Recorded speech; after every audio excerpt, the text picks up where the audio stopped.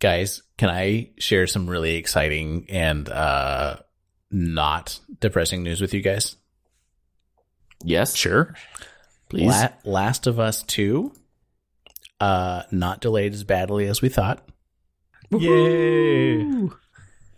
I need to splice in the sound effect from Monty Python. Yay. My yay may not sound very excited, but I'm stoked because it's like it's going to be the first like really long game to come out in months that I'm excited about. Yeah, so what Disintegration 3 days before, but I'm guessing that's like probably a 10-12 hour campaign. Yeah. yeah, but then so much of the fun with Disintegration is going to be the multiplayer. Oh, for sure. But they don't fulfill the same thing. So it's like No, but they both contribute to my time sink problem. Look, I think Last of Us 2 is real heavy. Probably going to be real heavy. So you're going to want to, cool off every once in a while. And to do that, you can just hop over to Disintegration, hop in a multiplayer match, have some like bad shit crazy fun, and kind of detox from the intensity that is The Last of Us. And then starting the next day, you can hop back into The Last of Us. Being fresh and rejuvenated. Yeah. I don't know what you're talking about with heavy. I mean, post-apocalyptic, hate crime. Like, what possibly in there could possibly bring me down? Oh my god, that game. So yeah, this is pretty cool news. So June 19th. Yes. June 19th. June 19th. Is the new ship date for Last of Us 2, which is just over a month out as we record this. So, like in 4 days, right? For the listeners. Guys, Probably. I am so bad at this. I really got to get better. Like I said, we just need to hire an editor. So anybody out there that wants to edit our podcast for us, you will receive 50% of the profits that we make off of each episode. That number keeps going up. It's contracted per episode, so that number may change in the future. But right now, Excellent. Yeah. 50% per episode. But yeah, so as we said, though, Disintegration, which we talked about on a very early episode, also got a launch date, which is June 16th. And Get hyped. I know. June's shaping up to be good for the games. Are you a little bit excited about Disintegration, Brett? I'm very excited. I'm so freaking excited. They did there was a story trailer. The story trailer has some cool little reveals about like who you're going to be playing with in terms of maybe some characters who we weren't even sure really existed in the world anymore. And it kind of sets up, this is your crew and how you came together, what you got to do to defeat the big bad guys. Yeah, very excited for that. The old guy who I want to call it the farm, but he's the human, right? The human. Yep. Yeah. Yep. They come across this human. I was like, whoa, who's that? Because everybody's supposed to be robots. So I'm curious it's kind of a Matrix thing going on, right? There's the real humans, and then there are the humans that were born in the machine, I kind of got that. Got that vibe. Mm-hmm. Yeah. Yeah, definitely. It kind of gave me a early Halo concept vibes, because there was the whole time when Halo was going to be a more RTS, of course, and it was going to be a bit more there was a base that you kind of were venturing out from, and for some reason I just kept getting those vibes watching that trailer. So I wonder if part of this is him going back to that original concept. He's been mulling on it for 20 years. Yeah. Maybe. Well, in a recent IGN podcast interview, he talked about how Myth was a major influence on this game. Makes sense. I haven't read that, but yeah, that totally makes sense. I freaking loved Myth back in the day. 3D, like terrain mattered. It was tough though. It was. We should all go play Myth. We should do a Let's Play, but with Myth. Not that any of us can run it. I'm not sure I ever beat Myth 2.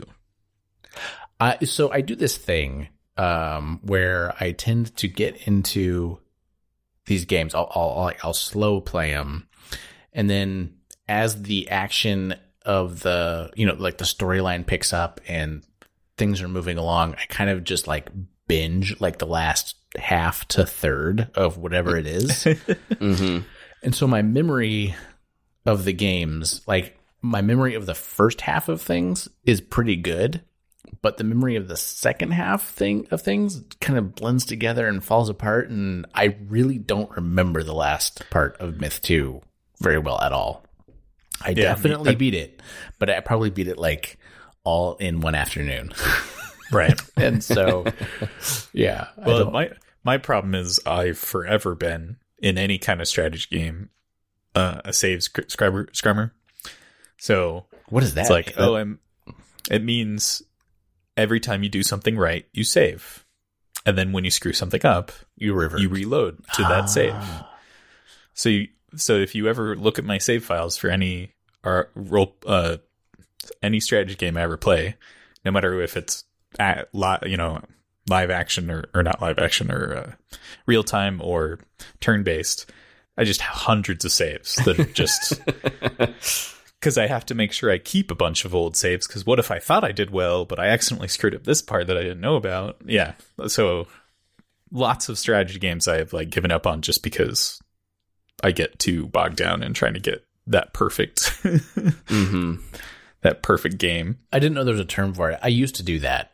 And I don't know when, but I kind of just stopped. And I thought, okay, I'm just gonna I'm gonna make my decision and commit to it. And which is good because when I started playing The Witcher, there's no good way out of a bunch of that. I get the sense. And,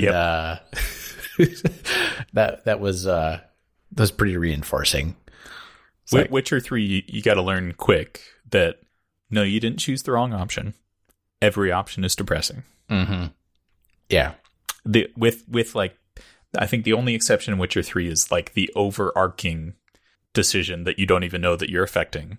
That has like, you can get what people would consider a happy ending for that. But yeah, as far as like every story, it's like, oh man, this guy and his wife, like his wife's cheating on him.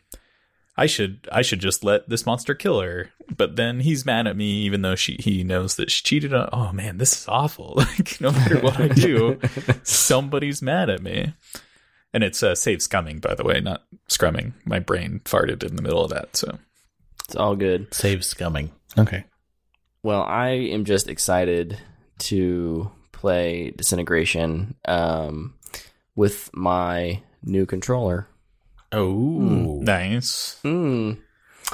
So I think it was last episode we were talking, and in the middle of it, I was lamenting my lack of an Xbox Elite controller since mine had been my Series 1 controller had or my Elite version 1 had gone bad a while ago, and so I've been playing just with the regular controllers. And by gone bad, you mean torn itself apart?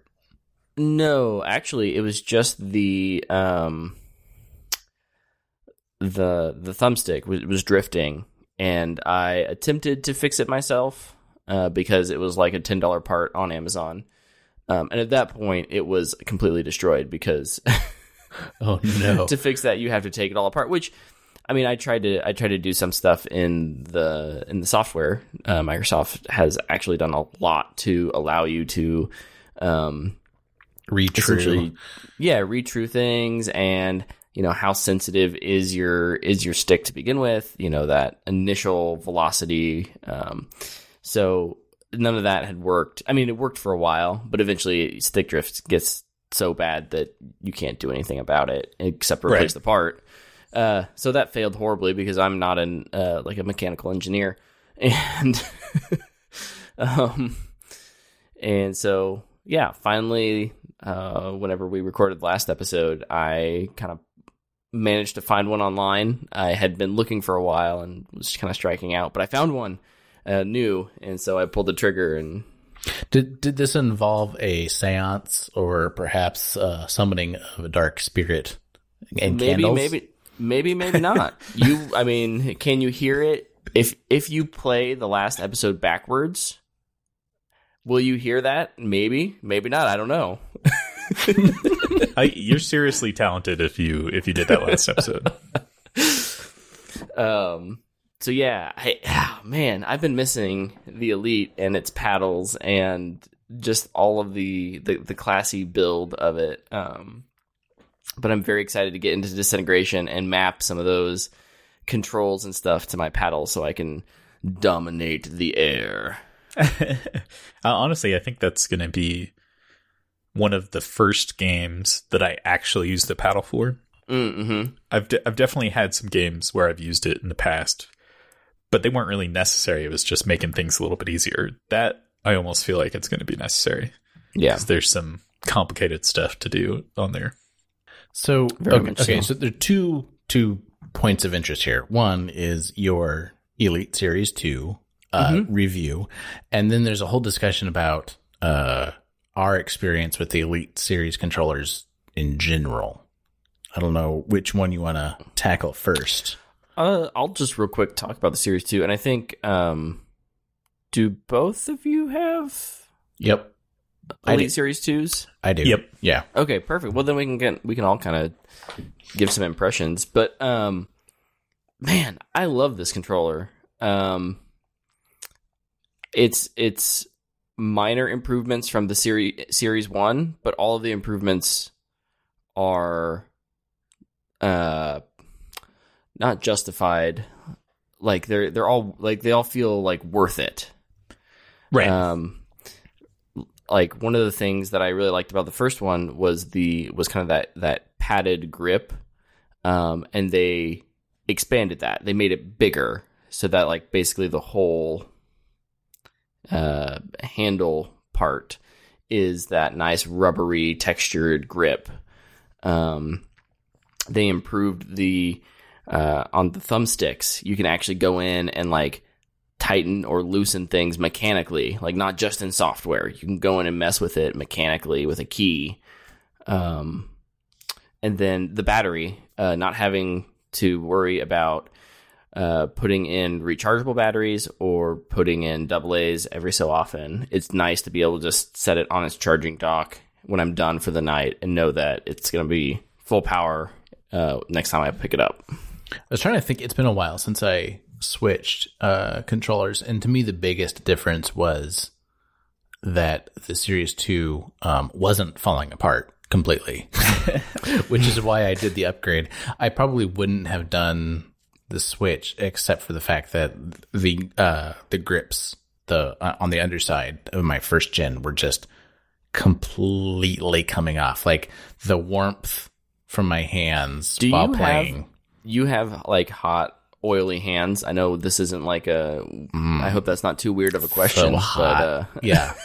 No, I tend to sweat. Yeah, Molly actually joked that like I should get quote gamer gloves that like give me some grip and don't let my hands sweat so much, because I would like every few minutes like I'm like wiping them on my jeans. Especially when things are crazy. So, yeah, literal sweaty, when, Trials of Osiris and such showdowns in Apex. I just murdered that controller though. It completely was coming off, and like, then it was like sticky because like the glue, it was not good. So yeah, I pre-ordered the Series 2 and got it the first day it was available. And it's nice. So far held up very well, but it also hasn't been long enough to, determine if it's really a substantial build quality upgrade or not. Everything else, though, seems great about it. like you said, minor improvements, but like all in the right direction. And I have no complaints about any of the changes. Yeah. I really liked my Series 2. Similar to you, I own 2 regular Elites, because I bought an original one. I didn't have any problems with it. I actually bought another one because I was playing on my PC a lot at the time, and it, switching back and forth between the two of them was a pain. They've made that easier since with the Windows 10 software, so it's not as big a deal. But at the time, it was like just worth the money just to get another one. So one of them, the grips are almost completely off of. I've fixed it several times with super glue, but it still works fine. I don't like, nothing about it has broken aside from the grips, so I still use them. I did replace the stick, I guess, one of the sticks. Well, because you use a long stick, right? So I use a long stick for the right finger, because it makes it so you can aim finer a little bit easier. So basically I have a spare for each stick. So I think I've replaced them once on the original Elite that I had. But I love the Elite 2. Like you said, there's nothing like that really stands out as this is so much better, but just altogether it's amazing.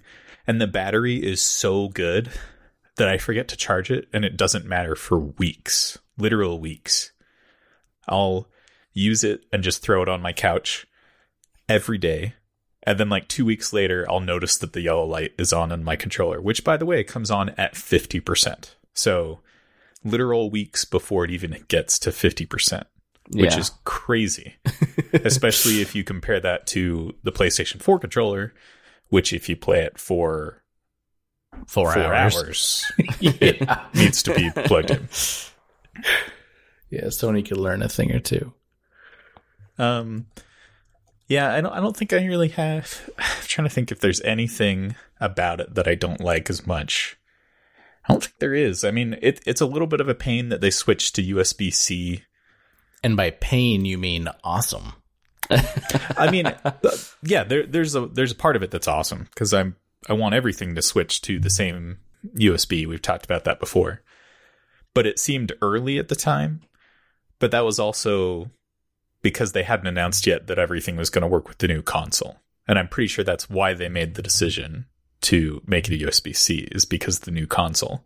Because it would have been a big pain if it was like, hey, for the next year, you'll have to switch just for this one controller. But yeah. Well, they do ship you a USB-A to C cable.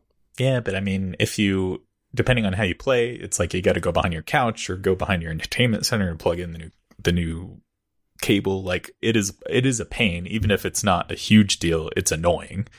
I was psyched that they switched to USB-C, because the micro USB, like every single time I have to look at it and be like, okay, which is that? Is that the fat end, or is that okay? Nope, that doesn't work. Flip it over. Nope, no, I had it right the first time. Okay, oh yeah, there we go. I have a superpower. I always plug it in right the first time. I'm good with USB-A, I'm impressed, but not not micro. It's interesting. The guys who I do my other podcast with, I'm not here to plug that right now, but if you were to plug it, what would you? It'd be What the Fanboy podcast, all about entertainment. So lots of movies and games discussion over there. But they both are really hard on their controllers, and they are very scared of spending $150 to $180 on a controller. So when you say hard on their controllers, is that like because they squeeze them real hard, or like they chuck it across the room? They're not throwers. Okay. They don't throw, because nothing's going to save you there. No, but I think they're just, they are either aggressive in holding it. They don't have not a light touch. Yeah, I don't know. One of them, just their strategy is they go and on Black Friday they pick up like 2 controllers for cheap, and they just, because they know that he knows he's gonna want to replace kind of his one once every 6 months. And I'm just curious to like, in your guys' head, do you think, because I think that this thing could withstand that kind of like intense playing. To me, it feels sturdy enough, but would you recommend like the Series X, or not the Series X, the Elite Series 2, come on, Microsoft, your naming conventions, to a player who's maybe worried about being a little more aggressive with their controllers, or is it just better for them to, keep using the cheap stuff because you're going to break them? I don't think I'd recommend it to people that break a lot of controllers. Yes, I'd say it's sturdier than your average Xbox controller, but not by like a crazy amount. Like, it's not. If you're breaking a regular one, you're probably going to break this one, and that just means you're going to be breaking a much more expensive controller. One. Yeah. Not to mention, there's stuff that comes off of them, and I've before a couple of times, not often, dropped my controller on even the carpet, and then the stick falls off, and I have to go find it. So if you're roughing controllers and that you're dropping them a lot and stuff like that, you're gonna eventually lose those, or maybe even break them. So, yeah, that's what I was going to say. The nature of the breaking, that informs to me, like, whether it's worth getting or not. I would say, though, generally speaking, get the Series 2, if you can get your hands on one, because with the stock controller that comes with the Xbox, I tend to, like, over time, they tend to kind of squeak or like kind of get creaky. Yeah. And I have not had that with either of the Elite series, either the one I had for a long time or this new one yet. And so if things are bolted together a little bit more tightly, and they use, I don't know, more higher quality components to put them together, then maybe that does solve the problem. But Timothy's right. The things that let you adjust the system also mean that parts are going to be able to be removed. And if you're dropping them or they get banged around, that stuff tends to, get lost in the shuffle. Yeah. Yeah. So do you guys use all 4 paddles on your Elite controllers? I only use 2. I've never used all 4. I tried to use all 4 when I first got it. I thought, oh man, I have all these buttons, and that lasted like 2 hours, maybe. But I gave up. I'll tell you, as much as I like the paddles, the problem I have with the paddles is that controller design has been around for so long now, back to the original Xbox, that it is so hard to reprogram my brain for the pads. Like, and I'll do it. Like, I'll play an 8-hour session and I'll finally program my brain, and then the next day I'll forget about them. I'm curious what you primarily program to your pads. Yeah. What do you do with them, and which ones do you have still attached? I always have one of the small ones attached, and that's actually because I use it as the shift button on Xbox so that I can record, because Xbox added a shift option. So I have shift. I can't even remember what it is off the top of my head because I just do it without thinking now. But I hold shift, and then it's like X or something, and it'll start it'll record the last 5 minutes. As far as games, it's different in each game. It just kind of depends on, in that game, what is the thing you need to do while your fingers are still on the sticks. So a lot of times that's like throwing a grenade or using an ability in a game that I still want to be able to run and control my aim at the same time. Yeah. I primarily, so I run 2 small paddles. The one on the right is my shift button, just kind of like what you mentioned. And then my one on my left is my sprint. One of the things I hate doing, I've always hated it, is pressing down on my thumbstick to sprint. I feel like it's going to break my controller over time. And I know Oh, that's funny. controllers are built to do that, but so yeah, I have my left one as a sprint, and then my right one is, and then I also have my left one programmed so when I do shift, I record. So I hit double paddles to record, basically. Oh, that's clever. I like that. I don't remember what I set up shift. For some reason, I think okay. I run two small paddles, and the right one is jump, and the left one is use or X, interact, whatever that is. And that would let me. The main reason for that is that playing original Destiny, Trials of Osiris, I could revive while staying in combat. And that's what that's what trained me to do it. When they added the shift thing, I already was sort of in the habit of using both of those. So I think I tried adding a third paddle, one of the big ones, and I just couldn't, I kept accidentally bumping it. Cause of just how I hold the controller, I guess. Yeah. Those big ones, I don't know who uses those. They're so in the way. Yeah. I actually you can put the small one. They work in both positions. Right. Right. I don't know if I still have actually I just thought of this. I wonder if the old paddles from my old controller would still work. Cause I might have those. Follow up next week. Next 2 weeks. Next month. Next time. Let's be honest. Next time. On Insufficiently Advanced. Does Michael have his old controller still? I honestly don't remember. I kept all of my... So once I got rid of my controller, I did keep all of my accessory parts.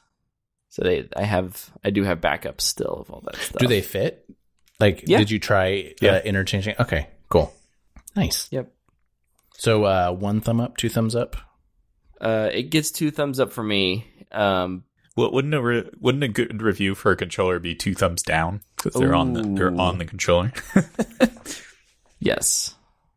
And then sort of the rest of the news, Tech World's been kind of slow. There's been a fair amount of gaming stuff though.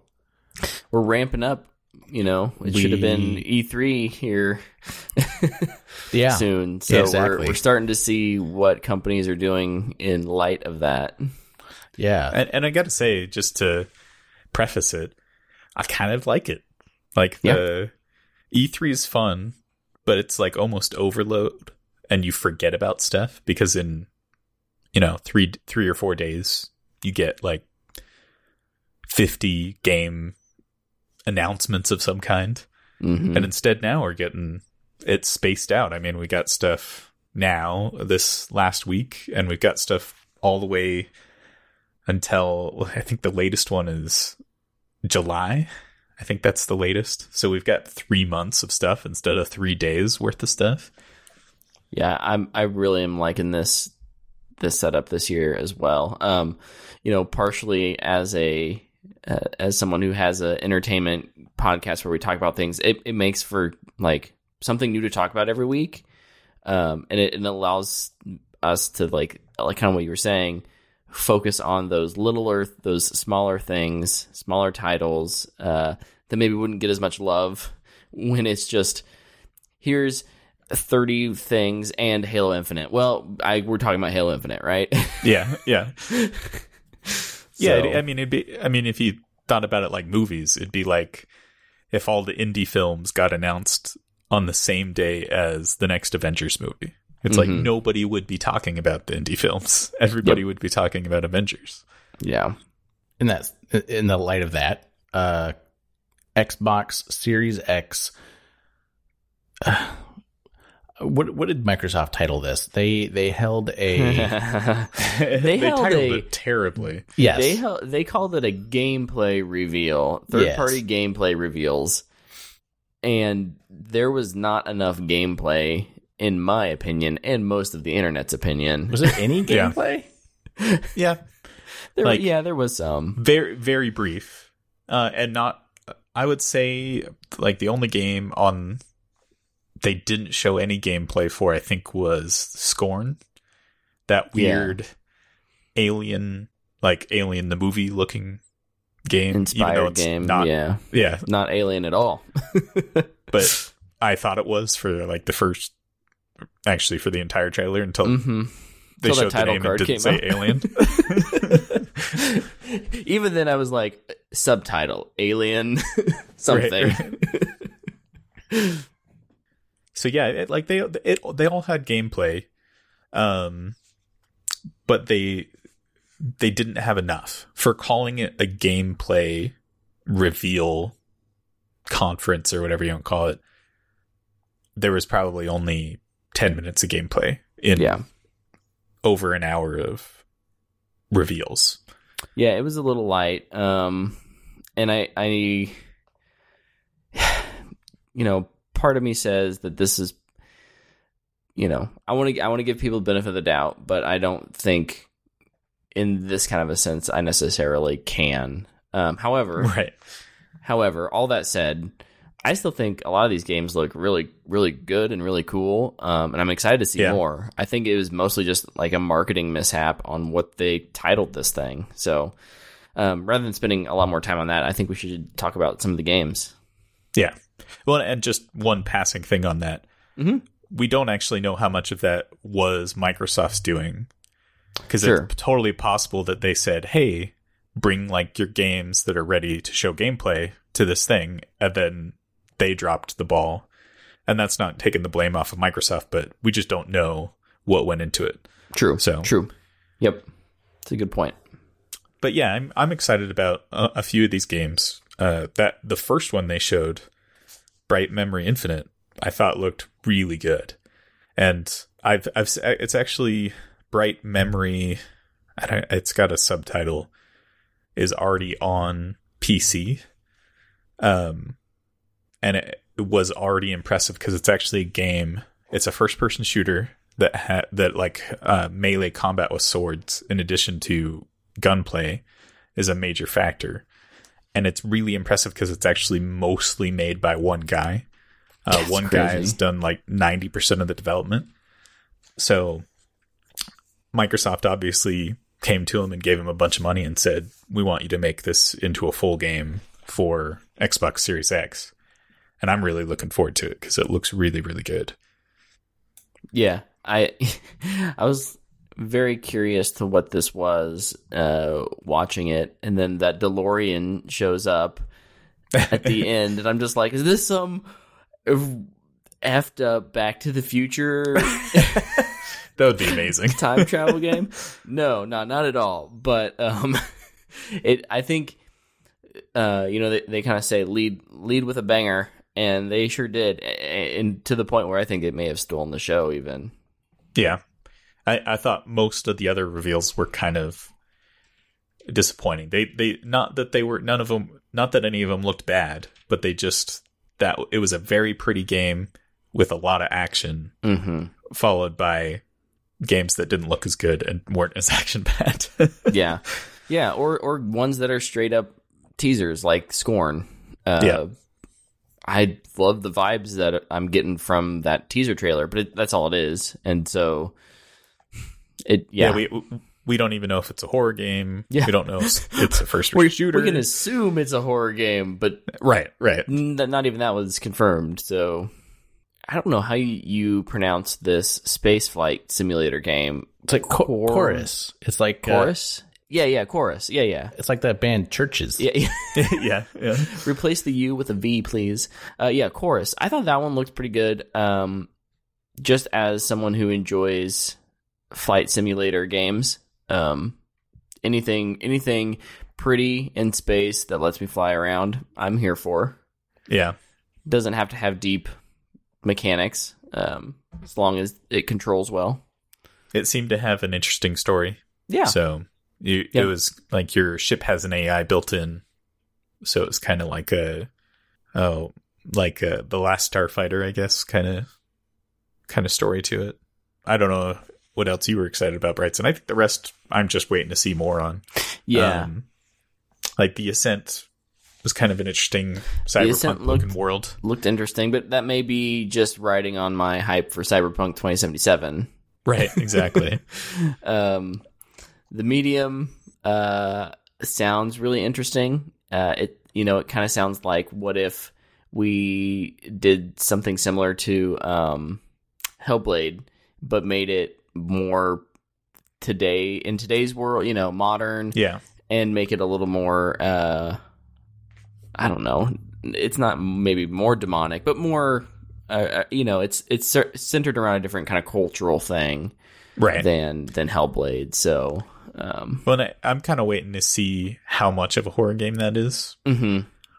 Because I've played a lot of games that people consider horror games and really liked them. I mean, a lot of people consider the BioShock games horror games. Yeah. So it just depends on where on that gauge it lands. Because it did look, a lot of things about it looked really interesting. Just I'm not a big straight horror game fan. So same. I think the rest are fine. Look fine. I'm kind of like you, waiting to hear and see more about them. Yeah. But yeah, I think most of us were more interested in next month's reveal from Microsoft, which is what their first party games are going to be. Which I think they've already confirmed they're going to talk about Halo Infinite. Not that anybody's surprised by that. At this point, how can they not? Yeah, exactly. How long has it been? 2 years since they announced it? 3 years? It's been a long time. I think 2 years. 2 years, I think. Because 2 years ago we got like the teaser, very brief teaser trailer that was like, look, it's actually on a Halo again. Right. Yeah, that was like the engine, the test engine, right? Stuff. And then last year we had the Pelican stumbling upon Halo. Master Chief being recovered. Okay, that was last year. That was 2019. That was last year. All right. Yeah. But I think we might get quite a few surprises there. I could totally be wrong, and where it's going to be disappointing. But they bought a lot of studios, and very few of them have talked about what they're making. They have 15? Is that right? I think it's more than that, but yeah, they have a lot, and I'm sure we'll probably see something about Hellblade, which Hellblade was awesome. So I'm excited to see Hellblade 2. Yep.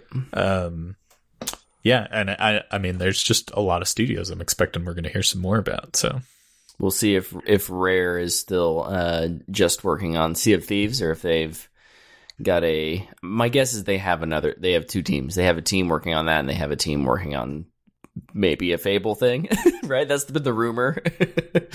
I saw a rumor that they're working on a Perfect Dark game, which would be crazy. That'd be awesome.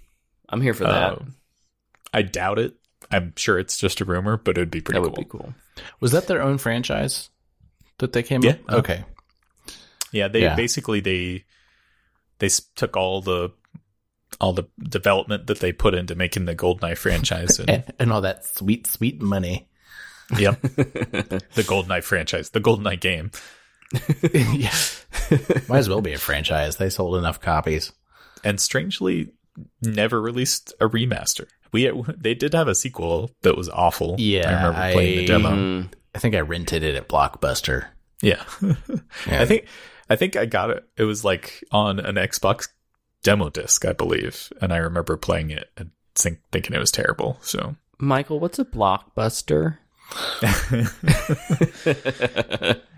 I thought you were gonna say ask me what a demo disc is. Oh, there you go. That's true. That even ages you even more. Kids these days. We can speculate all we want about what Xbox is coming out with next month for their show, but we were given a few other things. First and foremost, a remaster. Wait, hold on. I just need to. It's 2020. And you know who the hottest game in gaming is? Tell me, Brett. Is it Tony Hawk? It is Tony Hawk. This game, I'm not a Tony Hawk game player. I've never played Tony Hawk games. So this is of little interest to me. That said, it's pretty cool seeing the graphical differences in the remaster here for Tony Hawk 1 and 2. Well, and it's being made by Certain Affinity. So, I missed. Yeah, they famously remade Halo 1 and 2, right? Did they do both? No, they didn't do They do all like the multiplayer maps and stuff from. Right, they did a whole bunch of multiplayer maps, first party stuff. So like Bungie. Well, no, but they with Certain Affinity worked with 343 and Saber to make Halo Combat Evolved Anniversary. So it wasn't just Certain Affinity. Saber, that's who I was thinking of. It looks like they mostly did the co-op and PvP maps. So okay, yeah, that's typically what they, I think, tend to do. Anyway. And then they were also they brought the Halo 1 maps to Halo Reach, which is what they meant by the PvP maps, which were really, really good. They were gorgeous. Yeah. So they're very well known for their work on, different IPs that are not theirs. I think it's really cool to see the diversity of work that they do, from, real-time strategy games, things like World of Tanks, to Halo and Call of Duty. Seeing them, have something new is always cool. And even if it's a game or games that I'm not terribly interested in, I know that this is a big deal for some people. So, yay! Yeah, that's how I feel too. I think I've played probably 15 minutes of Tony Hawk, but I know it's a very beloved franchise, and people seemed legitimately excited about it, about a remaster coming out. So I just thought it was kind of funny. I was a little surprised. Oh, it's very funny. Yep. It was not the announcement I was expecting at all. Not that I was expecting anything specific, but just when Tony Hawk came up, I was kind of shocked. Then let's see, and we should say that and this next thing are part of the Summer Game Fest that Jeff Keighley's doing, which I think he probably had planned well before all this COVID stuff went on. Can I just say Jeff Keighley looks good with gray hair? He does. Yeah. He's aging well. So does Tony Hawk. I aspire to look as good as both of those men when I get my grays. Yeah. Well, Tony Hawk, I'm pretty sure, is kept looking that good by being incredibly active. So yeah, then after the Tony Hawk announcement, was it the next day or a couple days later? He was involved with the Unreal Engine 5 reveal. This is Jeff Keighley, not Tony Hawk. Yes. Which the Unreal Engine 5 looks very good. Yeah, kind of astoundingly good. Yeah. And interestingly enough, they were actually playing it live. At least they claim they were playing it live. Mm-hmm. I guess we can't say with 100% certainty they were, but they say they were. Which usually when they reveal these kind of engine demos, we just get a pre-recorded video of the demo. And a lot of times they don't even try and claim that it's actually like a running game. It's just an engine making basically a really pretty cinematic. Mm-hmm. So the fact that all that we saw was supposed to be actual gameplay was very, very impressive. Anything stood out for you guys on it? Many things. First, I was just going to take a step back. So this thing opens up, and it's kind of a Tomb Raider-esque kind of Prince of Persia feeling environment. And you have this lady who's got a glowy Will-o'-the-Wisp character that, she's just lighting her face, and then it flips around and she's walking through this crazy dungeon, and then they start showing off the engine and all the things that it does. And just from the top, I think this was a textbook example of a really solid tech demo to get people excited about, the product, the Unreal Engine 5 product. Right. They hit on a bunch of different things. They explained it as they went through, and they pointed out all the different technical aspects and, why, doing it this new way is important or efficient or higher quality. Yeah. And they did it in sort of a fun and I want to go play a game in that environment, whatever that, the demo thing is. I want a game out of that. It looks like a fun, interesting franchise. It kind of had there's a little bit of Assassin's Creed going on at the end. And, I don't know. I just thought they did a really good job from the top of letting the product speak for itself and not overselling, but they just let the work speak for itself, which is really nice. Yeah. Sorry, Brett, I'll let you give your impressions. Yeah, sure. I am kind of like you guys, really, really impressed by this. This is the kind of thing I was, I'll say, expecting to see in Engines. Expecting sounds maybe a bit entitled, but it more of just with the kind of the crazy hardware improvements we were getting. I was really excited to see what Engines were going to be doing to take advantage of that. Obviously, this is something that could not be done on the PS4 or the Xbox One.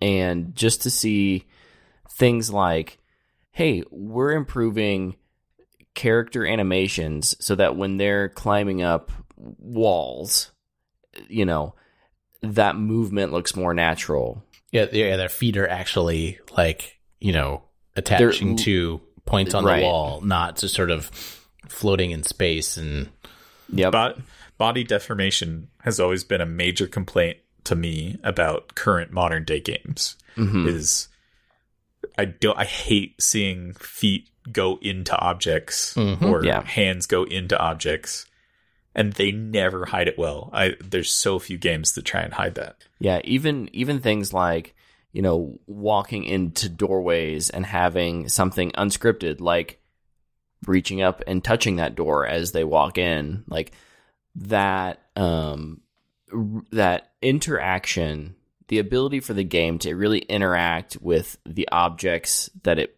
puts in it. Like the objects are beautiful, and then having the ability to just kind of randomly do things, depending on the game, obviously, that may or may not work.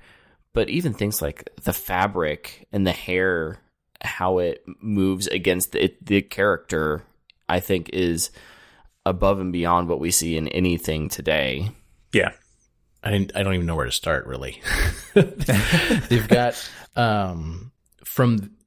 it opens up in this dark cave, and they've got this redonkulously high polygon count environment where they turn on the polygon view, and it looks like noise because every polygon has a different color, and it's essentially like a polygon per pixel, sort of. Like that's kind of the level of detail that they're targeting with this.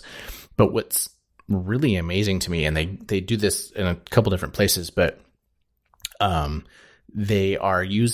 able to import very high resolution assets. So like they were talking about the stones on the ground. It's rubble. There's thousands of these little rocks on the ground, and each of them is like a million triangles, because they're from a company that what they do is they take real rocks and they scan them at ridiculously high resolution with like 8K textures, and they do 3D geometry mapping to get the surface of this rock just right.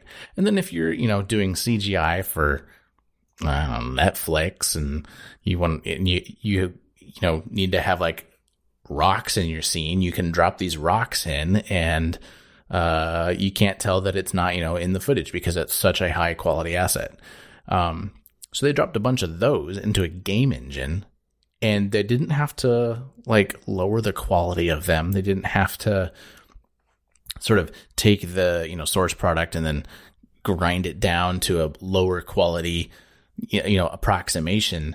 They just took the asset and dropped it in the engine, and the engine decides what it needs to cull and, get rid of to keep performant while keeping the display high quality. Which was just sort of astounding when they were talking about the amount of work that the engine was doing. I sort of wonder what the actual process is, like if you're the game developer and you have to build these things, and what kind of, pre-computing has to be done to make this stuff work. But it was pretty wild. And then they turn on the global illumination system, which was like, just blew my mind. So it's I wasn't clear if it was actually path-based light rendering. It's not. Okay, it is not. So it's not a ray trace. Global illumination, I believe the phrase alone means that it's not path tracing. There's some kind of weird... Yeah, I believe so. I just took it to mean that like this was the, when you're lighting your scene, and this is like sort of, it's not like an individual small light. It's a thing that's going to light the entire environment as though it's, the sun. Right. But with path-based, that's kind of the idea that the sun is a source. It's not universally illuminating things, which is why the computation gets so much more complicated, because it is just using it as a single light source and figuring out exactly what should be lit. Unlike the idea of global illumination, which is just, it's more, we want everything to look right. So what got me confused, having to actually do it. Right. Okay. So what confused me about it was they were talking about bounces in the global illumination system, and I didn't quite know what they meant. Basically, it's they're talking about reflection. Okay. So it's not necessarily ray traced.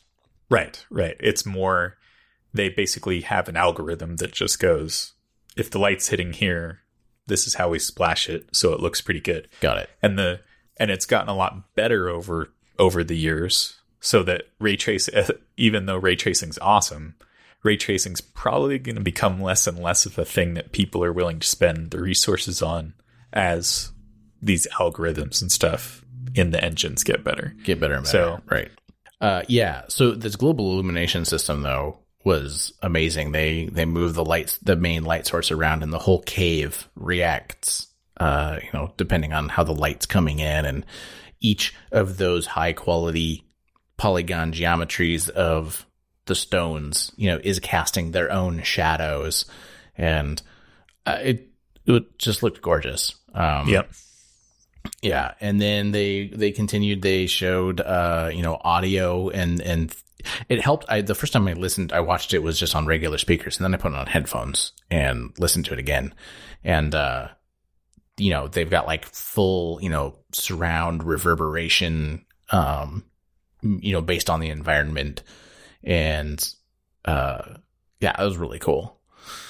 But really what it comes down to is they, in addition to the animation stuff Brett mentioned, they are allowing artists to import super high resolution work product straight into the engine, rather than having to make different level of detail, dummy versions and manually build, high, medium, low quality versions of all the assets. They did this really cool thing where you walk into this room and there's this huge statue, and it's very high polygon count. And they said it's straight out of ZBrush, which is, a 3D sculpting system. And you always see this when they show documentaries about games being developed, and they've got these characters, and the artist is in there like making these like beautiful fine details, and you never see any of that in the shipping game, because right. And that's always bothered me. But like you never see any of that really beautiful work in the shipping game, because you just can't compute it in a 3D, the game engine. Yeah. But in this instance, they made it so that you can drop the the actual asset into the game, and it will run it as basically as high quality as it can, and looks beautiful. But not only that, you can make a whole bunch of different copies of it. So they show this one gorgeous statue, and then the next room the character walks into is this crazy huge cavernous room with like hundreds of copies of the same statue. And they're like, I think they even did it more dramatic than that, didn't they? It was the same room, and there was basically no, it was like the next room. The lights turned on. No, it was the next, like she walks into the next room, and then that's like where she like turns the light on and stuff. Okay. Yeah. But yeah, they're like, yeah, this is, you know, like you can have tons of these and you just drop them in and it can handle this, which was really cool. And so, yeah, then it all sort of comes together with, you know, reusing all these assets and the lighting and casting shadows, and just looks cinematic and gorgeous. And then they cap it off with this crazy thing where this is the Assassin's Creed kind of thing. She like jumps off the tower and just like is like flying through the environment. And if you have to think about all the assets and all the data that has to be streamed and loaded into memory and out of memory as the scene's going by, and like how much stuff is going by constantly, right? You know, every second. Yeah. Like it's working hard. But it was running really smoothly. It looked gorgeous. There was amazing motion blur, and the environment was like changing around her, you know, as like, you know, rocks and stuff are falling, and yeah, and then, you know, it comes to an end, you know, right at that portal at the end with beautiful lighting and everything. I thought it was really cool, and I haven't been excited about like a tech demo for a really long time, but I totally dug the Unreal 5 thing. Yeah, and I guess since you gushed, then I'll take the bad cop part and say it is really impressive. I'm not taking away from anything that was just said by Brett or Michael. But just be aware for anybody listening, this is it. We're not going to see anything on that level probably for years. No, yeah, I guess. Oh, yeah. That is correct. Unreal Engine 5, first of all, isn't even going to be out at the launch of PS5 and Xbox Series X, and hasn't even been ported to PC yet. So, it hasn't? I didn't see that. They said later that it's coming to high-end PCs later. So all of that's really cool. This is stuff that we are planning for. This is not stuff that's going to be, hey, next gen's going to launch and all games are going to look like this. Right. And then on top of that, you also have to always remember, anytime you see a tech demo, no matter how much they say this is a real working game, you can play this, it is the definition of a vertical slice. Yep.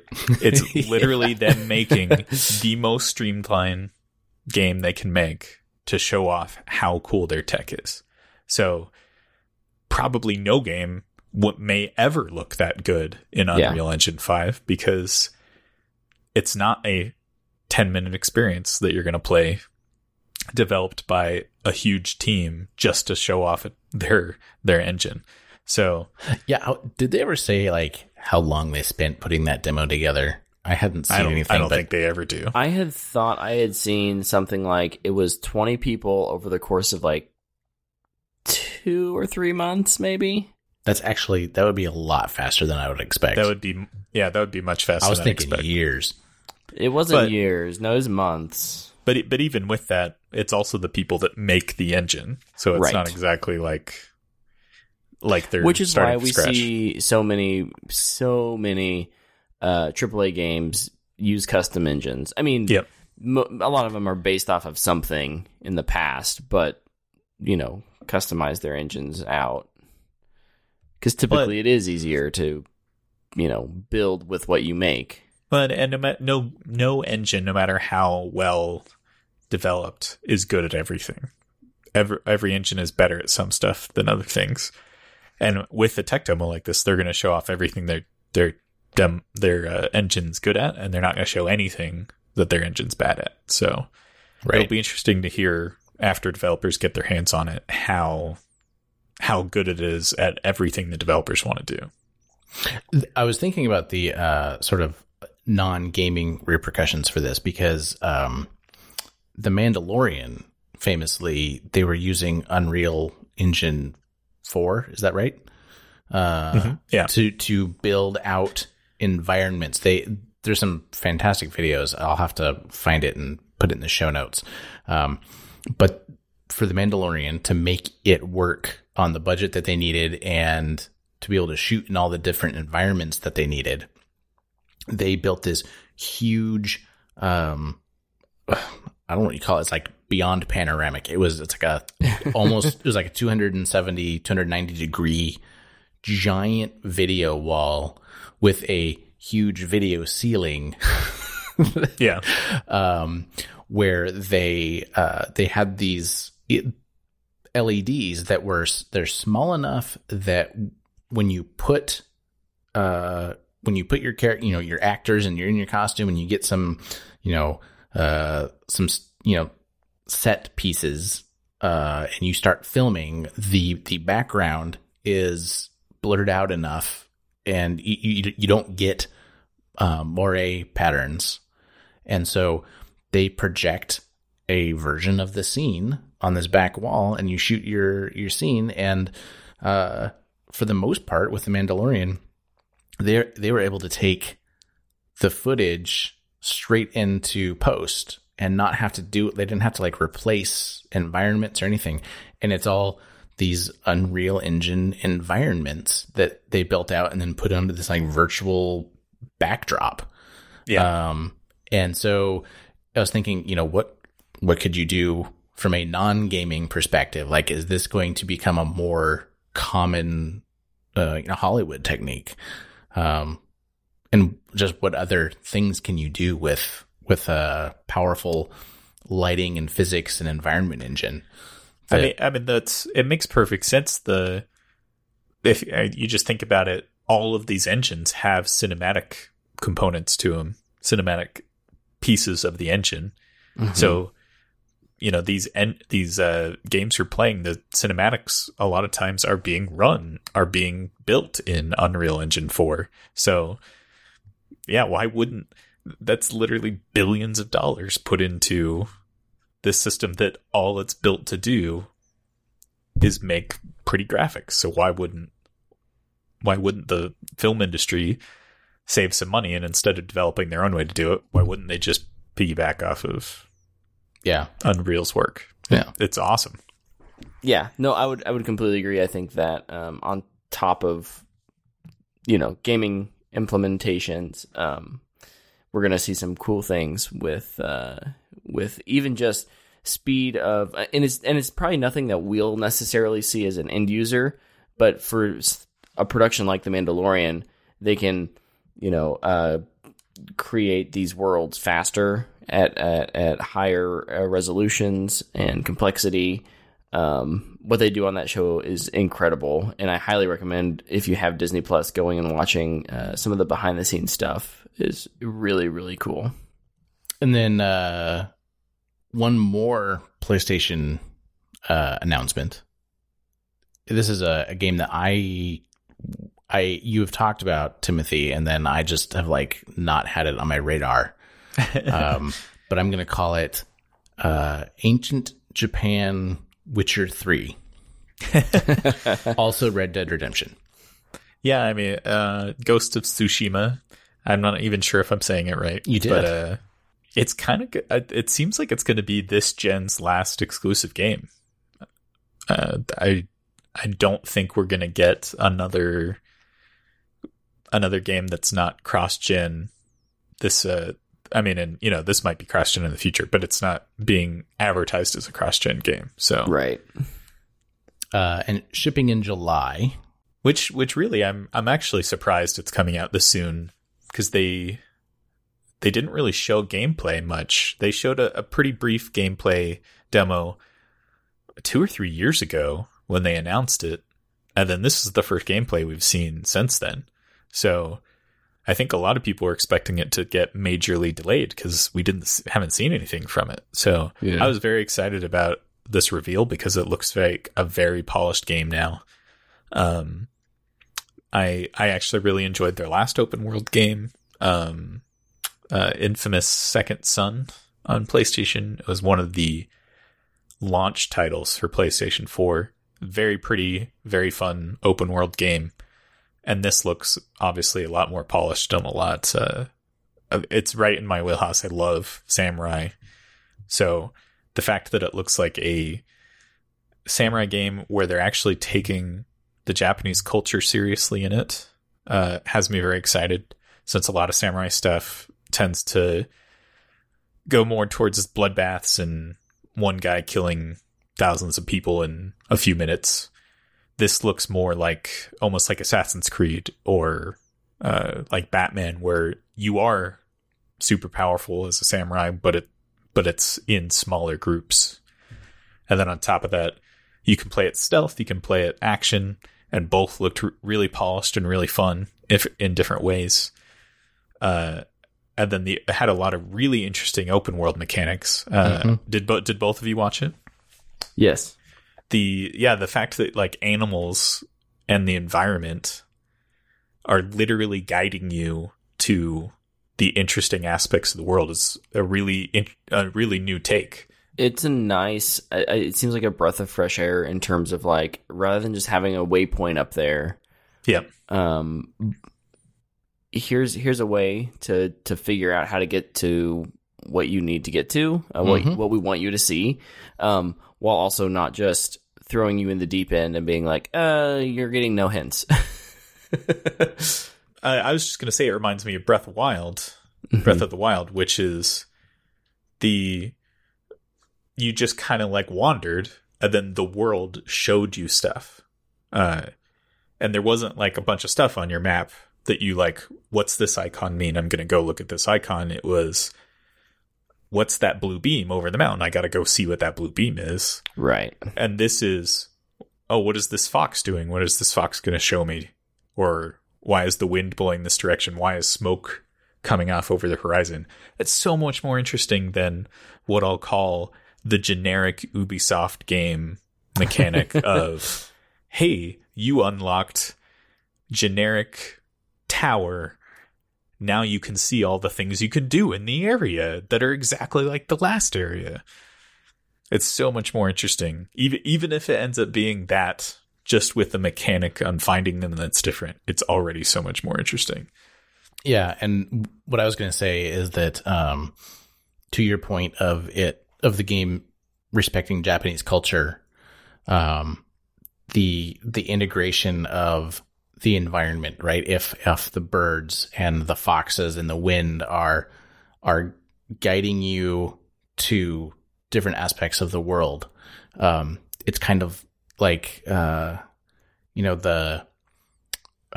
spirits of the world are helping carry you on your adventure. And I think that's a really interesting take, because you could put a waypoint up, but how do you make it feel like you're just in the world? And if you're not paying attention, you're not going to get anything out of it. But if you're listening for the signs, the world can guide you.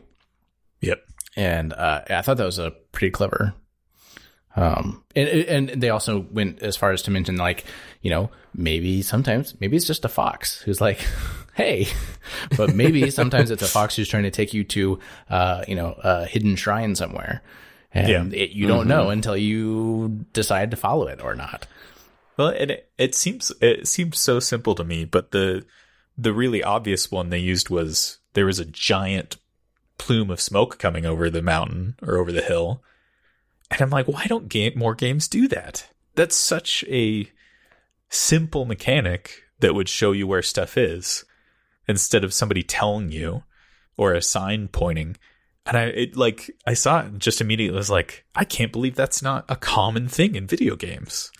Because I think there's this is like a whole rant that I could go on. So I'll really try to hold back.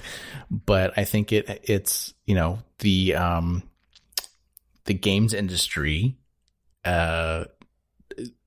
money and selling titles, maybe is against odds with subtlety and craftsmanship. Yeah. And, you know, a lot of people will sit down and play a game, and if they have to pay attention and learn about subtleties of things, they're less likely to stick with it.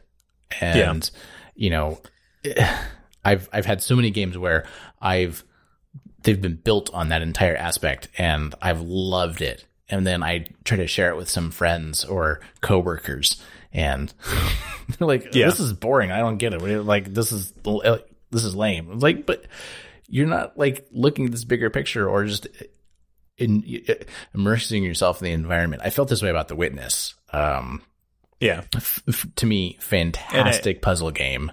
And even Myst was like that. Mm-hmm.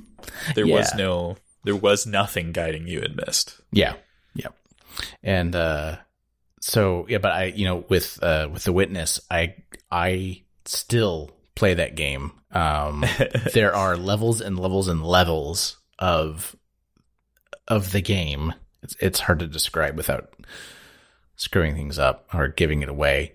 But it's a very intelligently designed game, meticulously put together.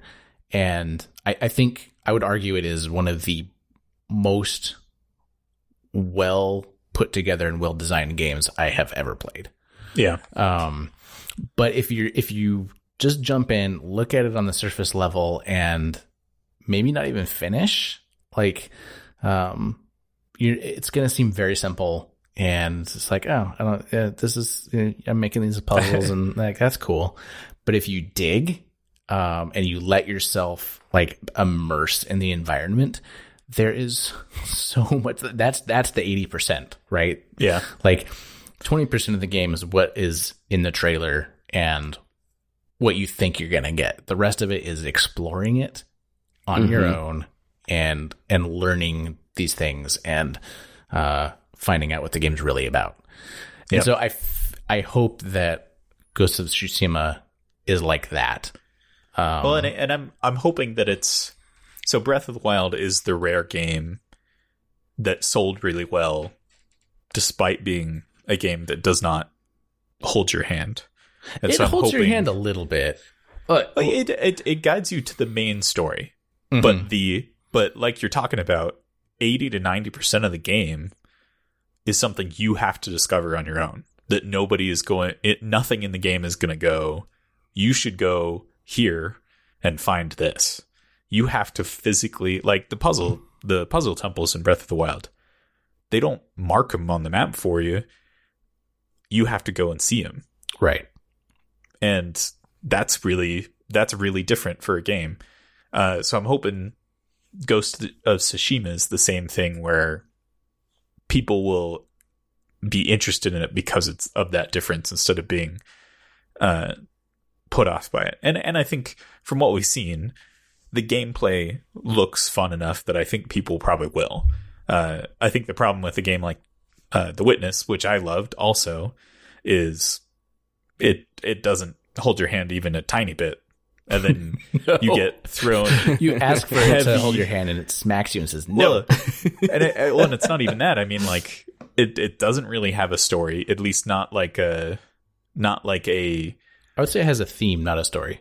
Right. It's not a point A to point B story, and then like it almost immediately starts throwing philosophical arguments at you, so that you're like, is this important? Do I need to be taking notes? Like there was a legitimate point where I found the first like video in it, and I'm like, is this like, I'm aware of this argument. I've actually seen this video before. Do I need to like remember stuff from this to solve puzzles later? And you don't. My notebook. It's just stuff that the Jonathan Blow found interesting. But even I, who really liked that game, I beat the challenge in it, and then I don't think I ever picked it up again after beating the challenge. So that challenge, man, freaking brutal. I'm not going to say any more, but if you know what we're talking about, yeah. I totally cheated and took a picture to beat it. I'm just amazed you were able to take a picture and do something with it that quickly. I am a very fast visual picture taker person. Well, that part actually wasn't hard. It was the interpreting the picture, but I'm a very visual learner, so having a picture made it possible instead of... Amazingly, the part that you had trouble at, I think I resorted to a pen and paper thing. Yeah. And I made a grid with pen, and then I switched to pencil, and I would erase it after each try. And yeah. But where I kept getting stuck was the stupid columns that you had to go around.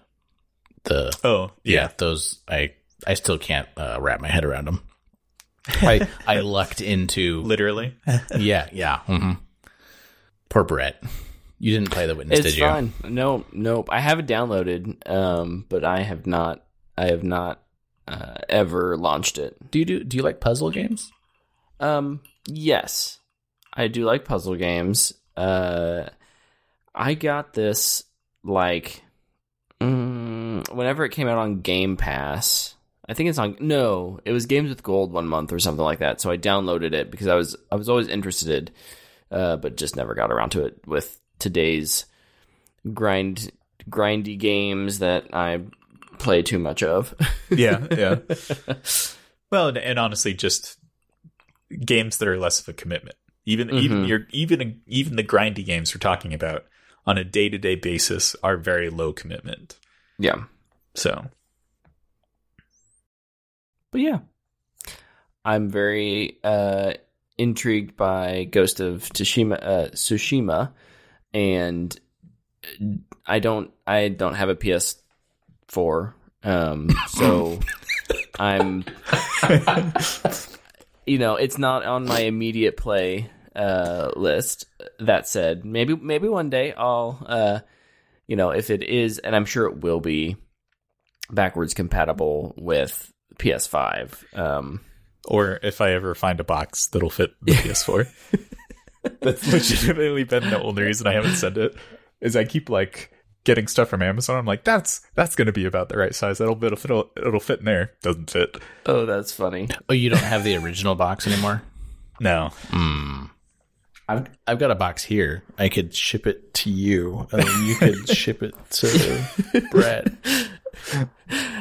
I will say that as someone who really enjoyed Breath of the Wild, this game has me intrigued. So, obviously it's a different game than Breath of the Wild, but I think a lot of what Timothy, what you were saying, and how I would agree that it kind of feels like Breath of the Wild. So, maybe I'll see reviews and that will deter me because they say differently. But until then, I am intrigued.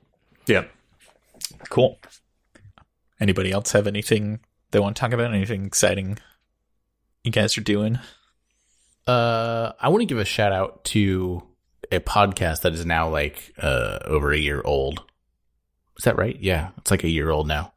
But it's 13 Minutes to the Moon. I mentioned this in chat with you guys, but the BBC, for the 50th anniversary of the moon landing, did a really great podcast on the Apollo 11 moon landing. And it's I don't know, maybe 11, 12 episodes long. And the title 13 Minutes to the Moon comes from how long it took them to do their final descent burn from orbiting the moon to on the ground. And the fact that all sorts of crazy stuff happened in that 13 minutes. It was basically if you know what you're listening to and you listen to the radio chatter, it's 13 minutes of nail biting insanity. Yeah. And what the magic of what they do at the podcast is that they spend 10 episodes building up your knowledge base and interviewing the people. They're interviewing people who are not only in mission control or in, astronauts or part of the space program, but they're interviewing some of the people who are on the tape recorder. Mm-hmm. And so they're able to talk to them about what they were thinking and why and what was going on and what's that story about that thing that happened like 2 weeks beforehand that you had like a conversation with somebody in the back room about, and how that conversation manifested in like you being able to have the answer. Like it's really cool. And if you're at all interested in spaceflight, or like, you know, none of us were alive for the Apollo program, but I am like just constantly fascinated about the magnitude of what they had to do in the 8 years that they had to like put the space program together, the Apollo program. So anyway, yeah. So 13. Oh, sorry. I was going to say, so the whole point of it is that, you learn all this stuff, you get they take you through the tape recordings of Mission Control over and over and over again. And then right at the end, they have an episode where all it is just them playing the tape recording. Yeah, all it is the radio chatter in real time. Oh, that's awesome. And you listen to it. And by the time you listen to this, you now know who the people are, what they're talking about, why this is a big deal. Yeah, they're doing this rapid chatter. They're talking about stuff. Everybody's very well versed in what, you know, they're talking the talk. And the podcast brings you up to speed enough that you can understand why everything that is said is important. Nice. That's awesome. Yeah, that's really cool. It's pretty cool. So I absolutely recommend it. They started a season 2 this year that's now done, following Apollo 13, and I'm listening through that one now, which is pretty cool. But since we're giving, I'd guess, the recommendations of stuff, I also mentioned it in the chat with you guys. But if you're looking for something especially lighthearted, I strongly recommend watching Taskmaster, which there's tons of people that already know about it. It's very popular, but it's a British comedy show that I've binged everything that's on YouTube, and it's very, very funny. It's basically a panel of comedians that are given tasks by another comedian, and then they're judged on how they complete the tasks. And it can be really crazy stuff like using all the letters of the alphabet, cook a meal, and then you'll be judged on how good your meal is. And if it actually uses all the letters of the alphabet. Or it could be something really simple like there's this hole, a golf hole with a circular green around it, throw a potato in it in as few throws as possible. That's awesome. I haven't watched this yet, but it's definitely on my to-do list. And it's very funny. How long are the episodes? They're 45 minutes, but it's pretty good. Okay. It is a British show though. So each season, I think the first season is 6 episodes. And then as it got more popular, I think they got up to 10 episodes. So how many series are they at now? They just did 9 last year. Okay. So they've been doing it for a little while. Yeah. They tried to remake it in the US and did 1 season and then it never came back. So besides What the Fanboy, Brett, what would you recommend? Well, I want to kind of riff off of, you know, what you were saying, Michael, on, you know, something that has history, but yet it's relevant to us. And this is also a podcast, but it hasn't had a new episode in 2 years. It's the Starside Lounge podcast. you were going to do that. It features the origin story of this team in a couple episodes. Don't go listen to that. I'm sure it's awful and horrible. You mean amazing? Amazing. That's right. That's because we haven't had an episode in 25 months. It was that amazing. We just stopped while we were ahead, right? The last episode was just so perfect. It was that too we perfect. just quit. Yep. But actually, this week I watched a new series over on Hulu. It's called Solar Opposites. Yeah. It is from one half of the Rick and Morty co-creator minds, Justin Roiland. Justin Roiland. Also from Community, if you've watched Community.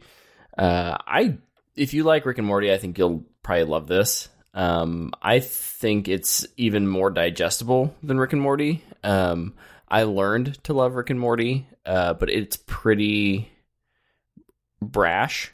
It's really rough around the edges, and that's part of just its design, how it's written and whatnot. But this one I think has a bit of a softer tone, in terms of, like these are all pretty likable characters, and I'm rooting for them, and there's some shenanigans that happen. It's pretty fun. It is definitely a little more still adult themed in terms of language and whatnot. But really, really funny. Justin Roiland just keeps hitting it out of the park with pretty much anything he's a part of, in my opinion. Like, I haven't watched it, but like Rick and Morty is very high concept.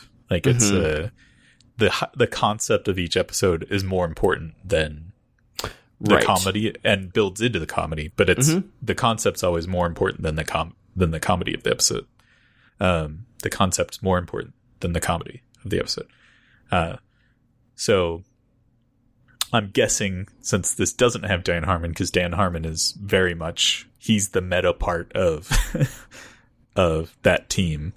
I'm guessing this one's a little bit more comedy focused than concept focused. Yeah, I would say that. It definitely still has some overarching meta things throughout the season. But it's way more surface level, and I think that's probably why it's more digestible overall. Right. It's easier to get into, I think, than Rick and Morty is. Yeah. Makes sense. So yeah. Well, thank you for listening. This has been another episode of Insufficiently Advanced. Something. Music.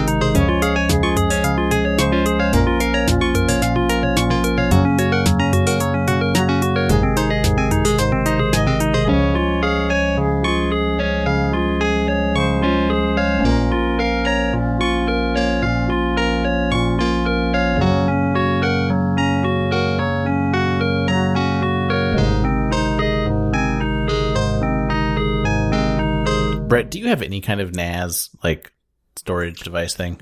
No. Nothing? Nothing. I'm a terrible person, I know. Did you back your data up? I do back my data up. Oh, that's just good. not on a NAS. All right.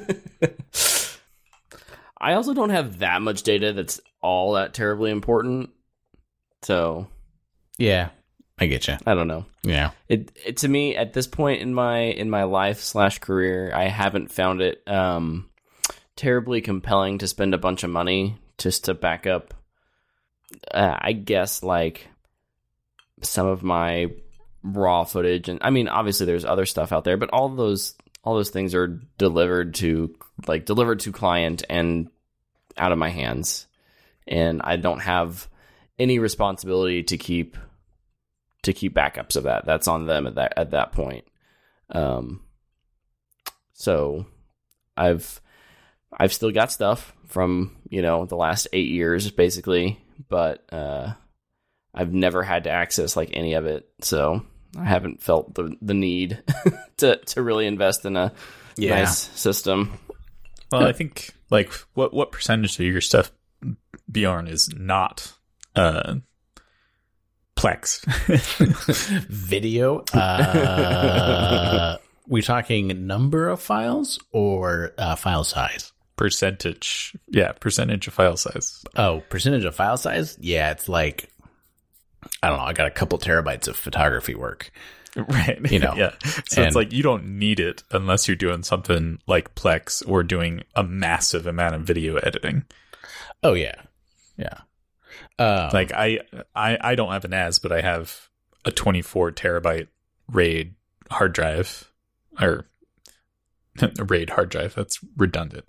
I've got a RAID 24 terabyte RAID connected to my server, and even with my Plex, I'm still not even using 4 terabytes of my 24 terabytes so far. Oh wow. What I will say is, now that I'm in the next year or so looking at doing more like indie films, those kinds of things, like I probably will want Something. Yeah. But since I haven't filmed anything yet, I don't feel that need. But good to be thinking about. I follow Slow-Mo Guys and their second channel, and just like, oh my hearing goodness, him talk about file sizes is like, oof. It's insane. I cannot imagine what those guys go through. Yeah. Well, he had one where like some other YouTube channel helped him set up a giant file server, and it was huge. It was like I want to say it was like half a petabyte. And he was like, great, this will last me like 3 months. And the guy just like looked so disheartened. But like he was legitimately like, this is awesome. It's going to last me 3 months. And the other guy's like, that's it? And it's like, no, that's like a big deal. Like, thank you. I really am gracious. I'm not being a smart ass about it. That's nuts. I am presently pushing a backup. So Synology systems have a what's it called? Amazon S3. You can back up to an Amazon S3 or S3 compatible system. And it does like versioned backups and, rotation and stuff, which is awesome. But Backblaze, just like in the last couple of weeks, launched their S3 compatibility layer. And so now the Synology systems can back up to Backblaze. Backblaze has had they have the best sort of price for storage amount. I think for me to back up my photography data is like, it's less than $10 a month for a couple terabytes. Yeah. But it does not upload particularly fast. So no. It's been going for the last like 4 days. No, I mean, that's because you said you're using Backblaze. That's what I use too. Mm-hmm. So yeah, like I think it took 2 or 3 weeks to upload my entire external, and it wasn't even 4 terabytes. Right now I've got 3.6 terabytes backed up. So that's pretty big. Yeah, I'm only pushing like my working files. None of the media is like the video media is all offline. Yeah, the nice thing is that would cost way too much. The nice thing is you just if you ever lose it, they just send you a hard drive. I mean, you got to pay for the hard drive, but that's still they have a thing called a easier. Fireball. That they'll send you, which is basically like an 8-drive NAS that has everything on it, and they'll send you that. You have to pay a deposit on the cost of the NAS, and then when you ship it back, they refund you the deposit. Are you paying the personal? Are you doing the personal backup plan? It's the B2 plan. So they have the personal, they have the, I don't know if it's business. There's like a different one, and then they have the B2. Oh, yours isn't even really a backup plan. It's a cloud storage plan. Right. It's a cloud storage plan, but I'm using it as a backup target. So Synology is managing Synology unit is managing the versions and the rotation to delete old backups. Right. Yeah. So mine's just a personal backup. Right, and you can do that because you have the direct attach storage, so you get to. That's why select I went that as with your the device. direct attach. Yeah, but the Synology, the NAS is so good. It's so useful. Yeah. Actually, and then I took my old NAS. I shipped it to my cousin who's in California. Actually, I did the backup here first. Then I shipped it to him, and he plugged it in. And I'm doing nightly backups to that, and that has everything. Yeah, so mine doesn't have like the Fireball plan. It's just literally if I pay them, I think it's like $200, they'll send me the entire backup if mine ever fails. Which, that's a lot of money, but honestly not that bad. Like if you're dealing with data loss at the point where you've got to get your network backup, people involved. Well, here's the thing: with the prices we're at now, it would cost me about $200 to get an 8 terabyte backup drive for my direct attach. So until I get over 8 terabytes, it actually doesn't make sense to buy a personal backup because they can just send it to me. Yeah. Not planning on buying one until I hit over 8 terabytes, which at this rate isn't going to happen anytime soon. Yeah, we covered your NAS topic there. We did. Now you can splice that in if this ends up being a flop of an episode.